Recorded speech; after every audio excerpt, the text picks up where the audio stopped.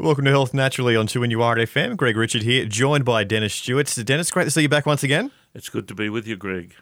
Now, Dennis, last week we were talking about arthritis and herbs that can help you out, but you want to talk about dietary change as well in the arthritic condition. Look, it's a good topic to take up because people inevitably ask when you're talking about arthritic conditions, are there ways and means of addressing the problem from a lifestyle and dietary change?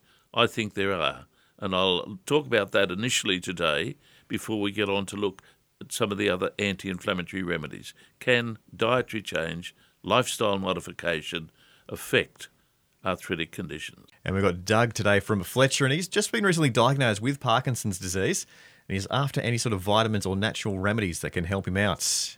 How are we going, Doug? Oh, good. Thanks, guys. How are you? Very well, Doug. How advanced are you with your condition, Doug? Tell me about what level you're at. I think I've probably had it for 18 months.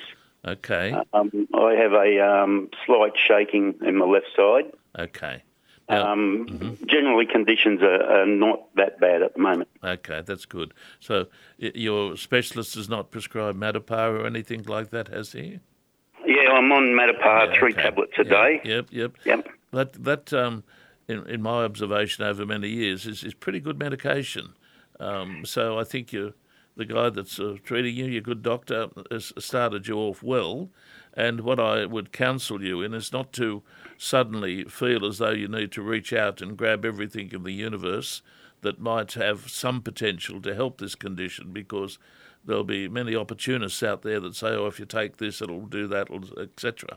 However, your general question is regarding Parkinson's disease is, are there any vitamins, natural remedies, etc., that might assist? The first I've just become aware of a study that was done in Germany, in Italy, about vitamin B1 and the benefits of that in different, in varying doses. Okay. I was going to say that there seems to be a reasonable connection between the B group vitamins. You've mentioned vitamin B1. My understanding of the B group is that they are better, in fact, when the whole complex is administered, and that a B complex vitamin with a high level of perhaps vitamin B1 might be a better way to go down that pathway. That would be my thinking. But certainly the B vitamins are one spectrum of vitamins that I would have suggested would be useful, and that's all that we could say could be useful in slowing down or addressing some of the existing symptoms. So I think by looking at that research and taking on board what is said, it's worthwhile to go to your good pharmacist and talk to him about getting a B complex, which incorporates a high level of vitamin B1 as recommended in the German paper you're talking about, or a B complex and an isolated additional level of vitamin B1 to give you that level that seems to emerge in the paper. I think that's a good start. However, what I would be wanting to say is that my approach here would be to address the condition from a more holistic and more traditional perspective. I would see that a condition like this, a degenerative condition, might benefit from being resisted by herbs, particularly such as, say, Panax ginseng. Now, why would I recommend Panax ginseng? Panax ginseng has a broad spectrum of possibilities that have made it famous in Asian medicine. In our system of medicine, we see it as a herb that supports, if you like, an old concept of vitality. Now, vitality is not used today, but in our system of medicine, we give regard to a sense of wellness where the patient's vitality is maintained, which improves his overall performance and resistance to disease. We would say that ginseng, for instance, Panax ginseng, Korean ginseng, would function as what's called an adaptogen. An adaptogen is a herb that has a broad spectrum in helping the body resist multiple conditions from the point of view of improving the overall vital functioning of the body in resisting disease. I would see that as a useful supplement to take on board, not because of any specific ability to work like Matapar or anything else, but rather to improve the overall health profile, resistance, and general vitality factor, I'd be looking at that herb. However, I would also say that there are 3 herbs which I have toyed with over many, many years in practice when occasionally I have seen people with this condition, and I am convinced the use of the 3 herbs has had some impact on the progression of the condition. And the 3 herbs that I have regard for, first of all, there's a herb called skullcap, which is an American herb. Botanically, it's known as Scutellaria, and it has a reputation for addressing muscular convulsive type conditions, reinforced by a herb called passion flower. Passion flower, again, in our system is known as a nervine, which is a term with a broad spectrum indication for remedies that are associated with neurological problems and nervous system distress that reflect themselves in a convulsive or abnormal muscular way.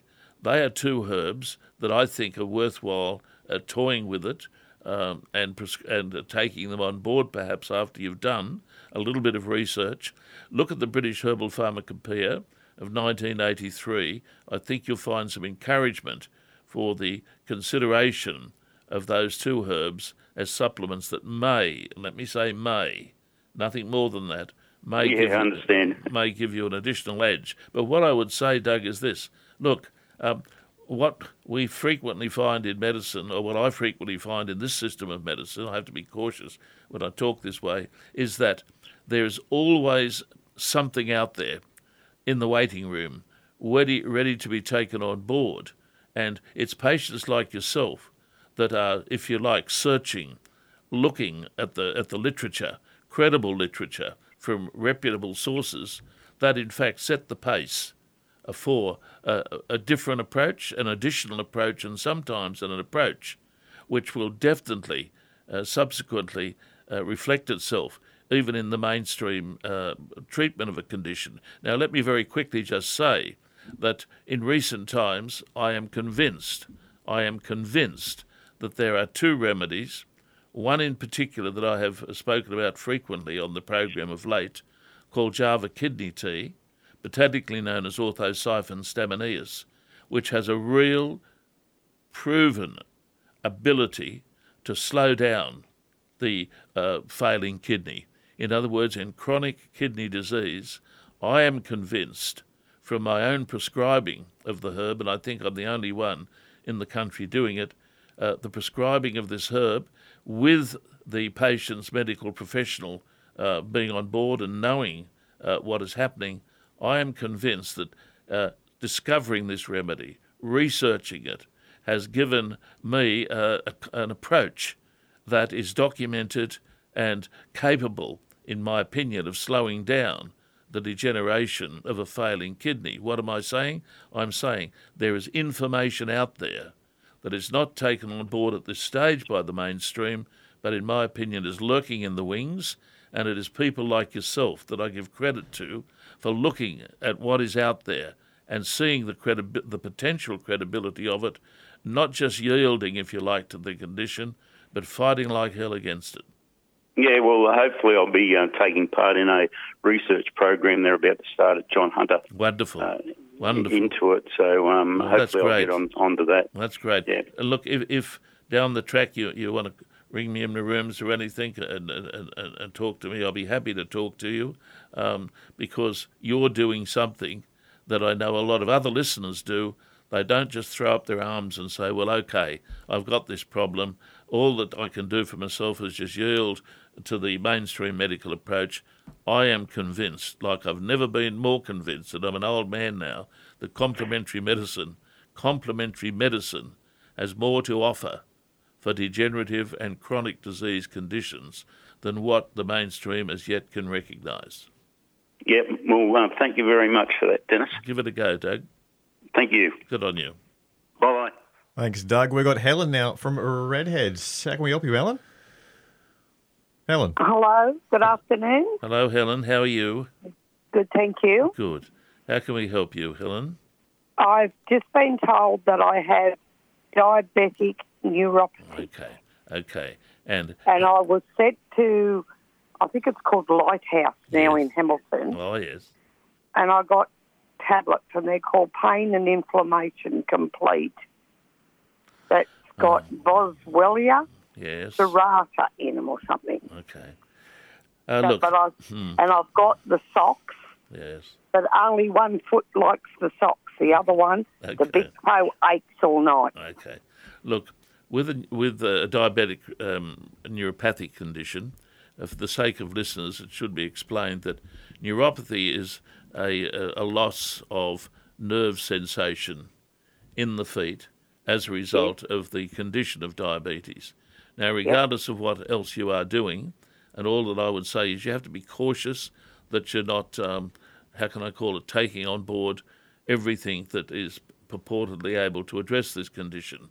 My approach is to say, look, what is there that has some documentation of being to benefit the condition when used in a long-term approach? Now, I have mentioned on the program before, some time ago, that diabetic neuropathy, as opposed to neuropathy generally. Now, what I'm going to say here applies only to diabetic neuropathy. In the literature, which is reasonable literature, critical literature, there is a pretty strong suggestion that ongoingly high doses of oil of evening primrose has the potential to address the problem. Now, am I saying this is the cure? No, I'm not. Am I saying that in diabetic neuropathy there is suggestion in the literature, and that must be based on some degree of evidence, because the literature I'm talking about is if anything, fairly critical, and it's sometimes sceptical of complementary medicine. Oil of evening primrose comes up as a possibility. I would see that as a very safe and reasonable substance to use ongoingly. Whatever else you use, that's up to you. But I would think do a bit of research on oil of evening primrose, high doses, particularly for this condition. Okay, it's of a night time when I'm in bed. Yes. It's like someone's cooking my feet. Yes.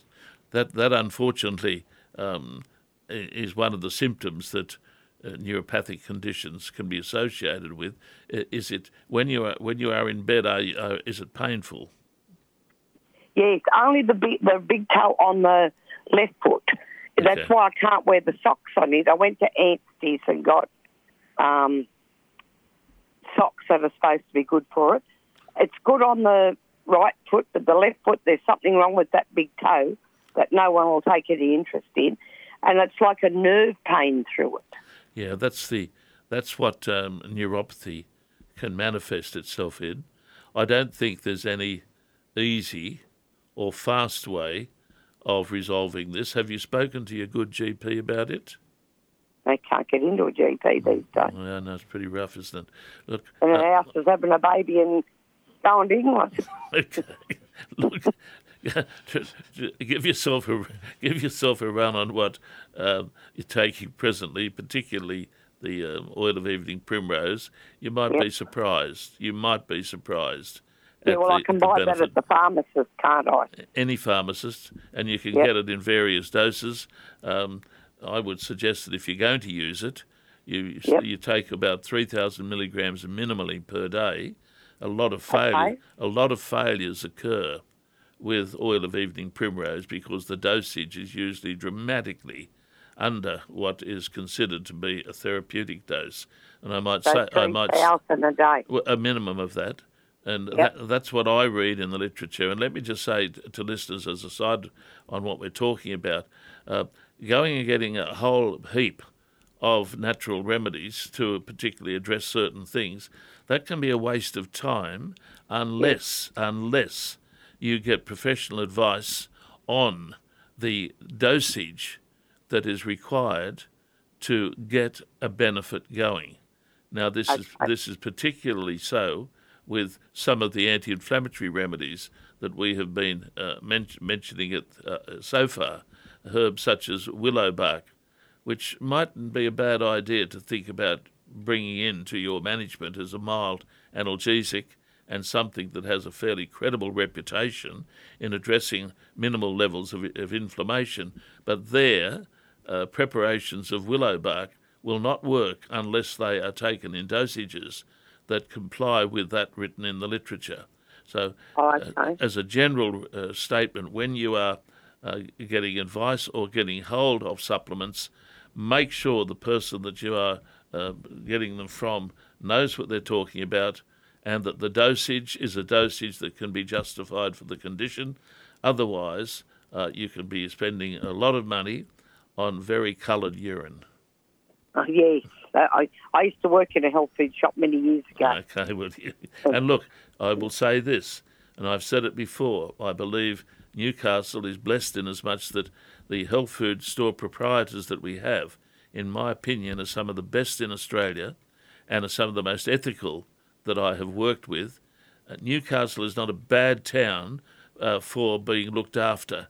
Novocastrians are a unique breed, and I don't say that just because I'm a Novocastrian born and bred, but... Apparently my boss was the first health food shop in Newcastle. How about that? I probably knew him.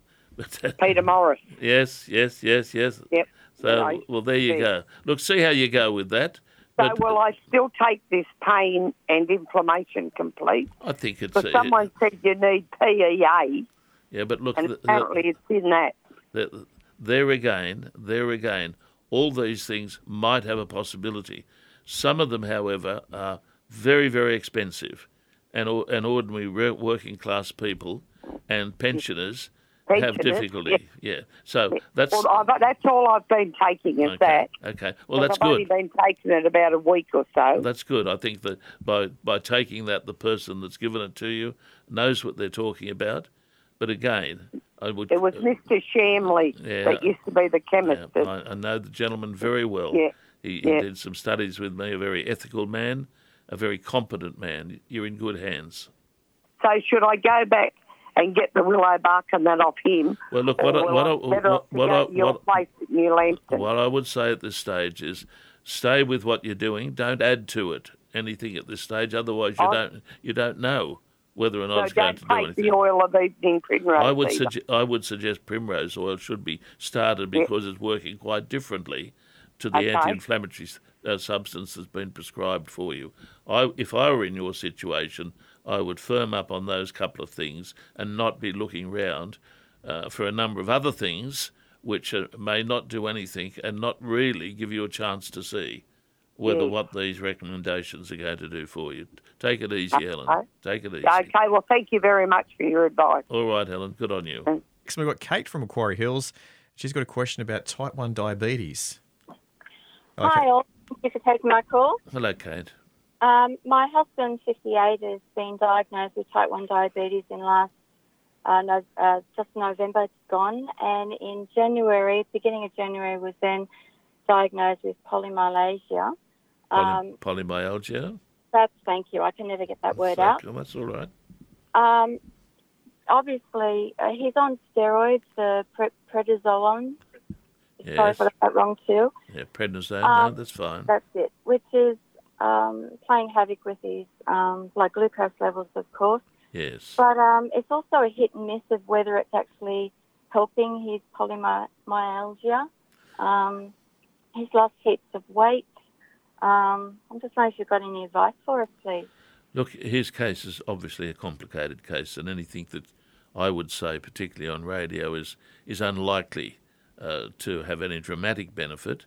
If he's type 1, that's quite different to being a type 2 patient, and with type 1, that has to be constantly and regularly and necessarily managed by his GP or specialist. So the first thing to keep in mind is that any attempt to depart from the standard medical management for type 1 diabetes, in my opinion, is likely to lead to disaster. And regardless of what you read in some of the left field journals or information that circulates, the medical management for type 1 diabetes has changed the whole prognosis over the last century for people that had that condition. Now, having said that,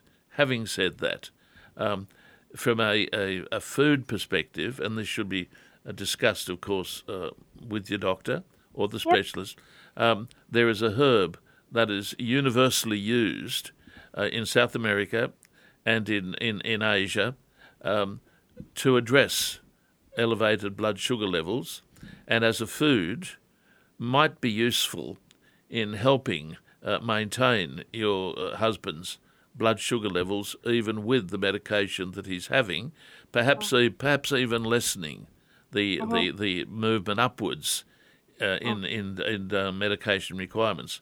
Now, the food that is famous for addressing diabetes, particularly type 2, but maybe also with type 1 as a supportive food-based assisting agent, is known as bitter melon.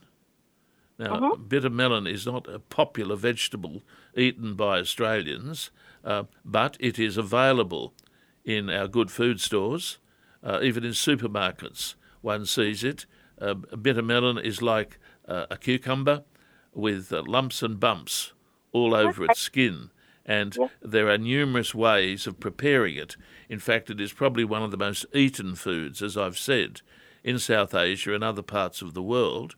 And in my studies, I would say that as a result of the way in which it is so regularly eaten and the way in which it's prepared, explains why in various diabetic states it has helped the management. If you are good on the net, you can punch in bitter melon. Botanically, it is known as Momordica charanta. Momordica charanta. If you punch it in, you'll be amazed at the amount of information there is with reference to bitter melon, particularly for type 2, but also as a food that might be of some benefit in helping in the management of type 1, in no way taking the place of the medical management, but as a food, a good food in my opinion. But it should be mentioned to your GP or your medical manager so that they would be aware of your eating the food, so that over a period of time, if there were a beneficial indication in your husband's blood sugar levels, there could be some credit perhaps given to that particular food. There are other foods also around the world that are used, but bitter melon, get on the net, look at it, see the benefits that it has and the various ways that it can be prepared. If you have some neighbours or someone in your street that's of Indian origin, they would be delighted to show you how to prepare the bitter melon as a food, an edible vegetable, when taken regularly in the diet, I am saying, is a useful food for any form of diabetes. Now, with reference to polymyalgia, the herb that is most popularly used in Western herbal medicine is a herb that's got a weird name. It's called devil's claw.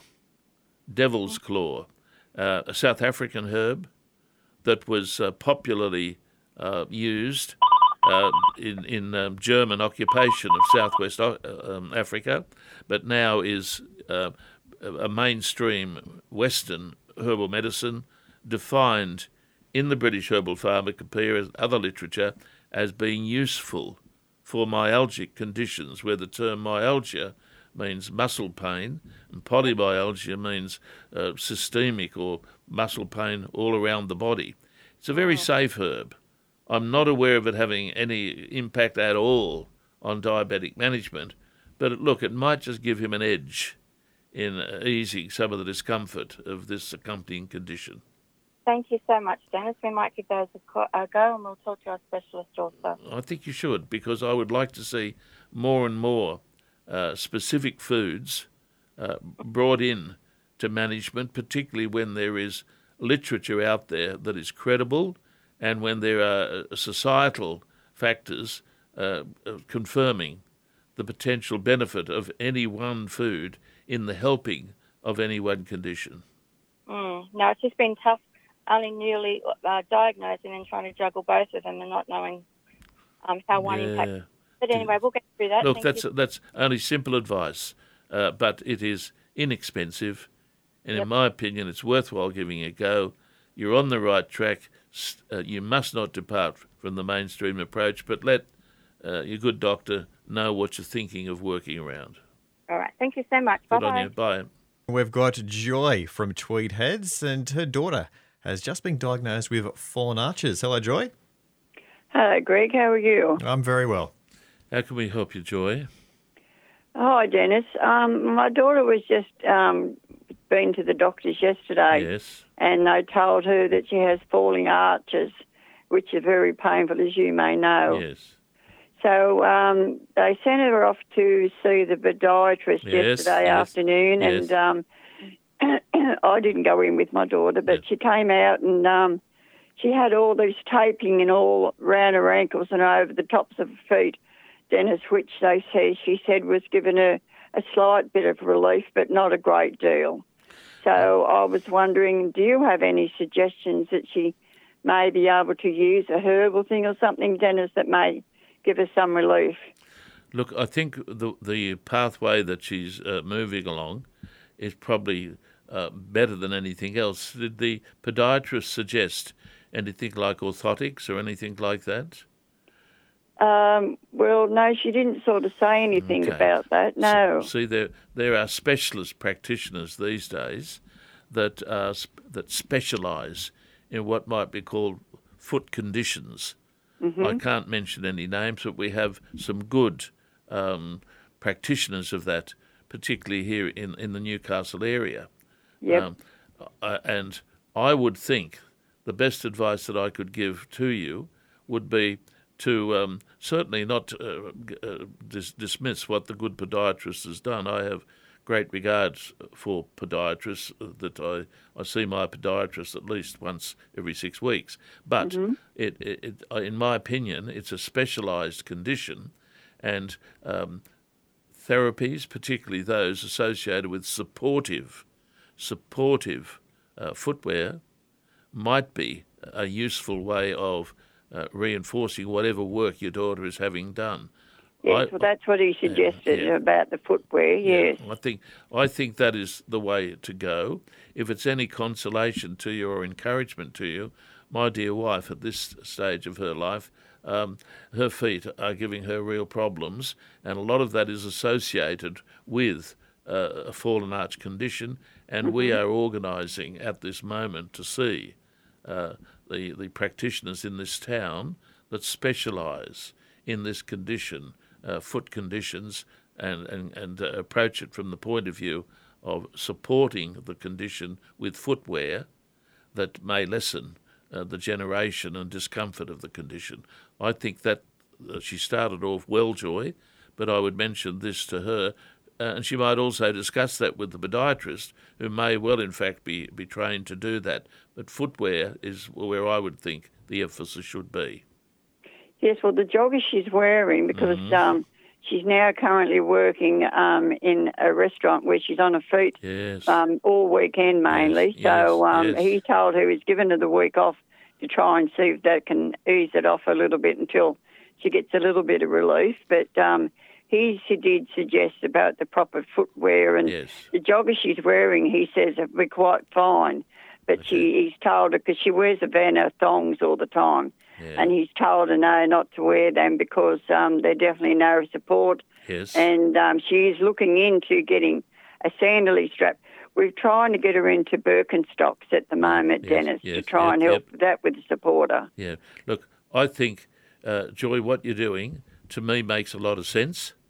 And I think the program that you're embarking on is likely to get to the condition or get to the situation where she will be comfortable. That's the reason why, with my dear wife, we're pursuing at this late stage of our life a little bit of treatment for this condition with what I've said, basically similar to what you're doing, correct footwear, supportive footwear, footwear designed to address this condition, which is a very popular condition. Now, you're on the right track, Joy. I don't think there's any one herb or anything that I have much to offer you with, say, of internal medicine, but using this program of footwear, I think, is the way to go. Okay, Dennis. Thank you very much for taking my call. Thank you, Joy. Thank you, Dennis. Bye. Bye. It's Health Naturally on 2NURFM, and Dennis will come back with dietary training. What we're going to talk about at the start of the show. Oh well, we'll give a lead into it because we might look at the main topic of dietary change when we meet next week. It's something I've touched on today with reference to lifestyle and dietary change with reference to a couple of conditions, but I had intended today to take up the controversial topic of dietary change, lifestyle modification for helping arthritic conditions. We'll do that again next week, I hope. Okay. It's Health Naturally on 2NURFM, and Dennis, we've only got probably a couple of minutes left, but we want to talk about the dietary change in arthritic. You want to get into it earlier, do you? Oh, they did, but we're probably not going to have enough time to get right to the guts of it. Look, it's a topic that is controversial because within the mainstream there is still resistance to the idea that dietary change and lifestyle change can significantly alter the direction or the status, particularly of some of the chronic conditions that we've been talking about, particularly inflammatory joint conditions, classic one being rheumatoid arthritis. And I can understand the cynicism because there hasn't been a lot of what you might call specifically monitored medical assessment of some of these conditions. However, I'm before this microphone today because as a young man, I used dietary change and lifestyle modification to treat a chronic settled state of eczema, and I proved the validity of a dietary change in getting rid of the condition as far as the frequency of its outbreak and the severity of it. I know that changed the whole direction of my experience of that inflammatory skin disease, but yet the approach that I used was a radical approach developed by a Scandinavian professional, Dr. Wehrland, whose book Rebuilding Health had a protocol in it relative to the dietary change required for eczema, and I followed it meticulously, as my dear wife will tell you. And I went back to my employment after taking a significant time off. I went back to my employment as an engineer in Sydney, and free of the debilitating and embarrassing and uncomfortable condition that many listeners would know about, known as eczema. That, in my opinion, demonstrated the valid possibility that radical dietary change can sometimes help a condition.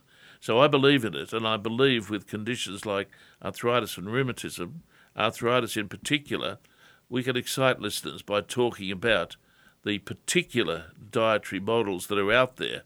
The one that we'll talk about has been developed by a medical professional in modern times. Well, Dennis, we'll have to get into it next week once again. We will, Greg. We will. Thanks for listening to this podcast from 2NURFM at the University of Newcastle. You'll find them all at 2NURFM.com.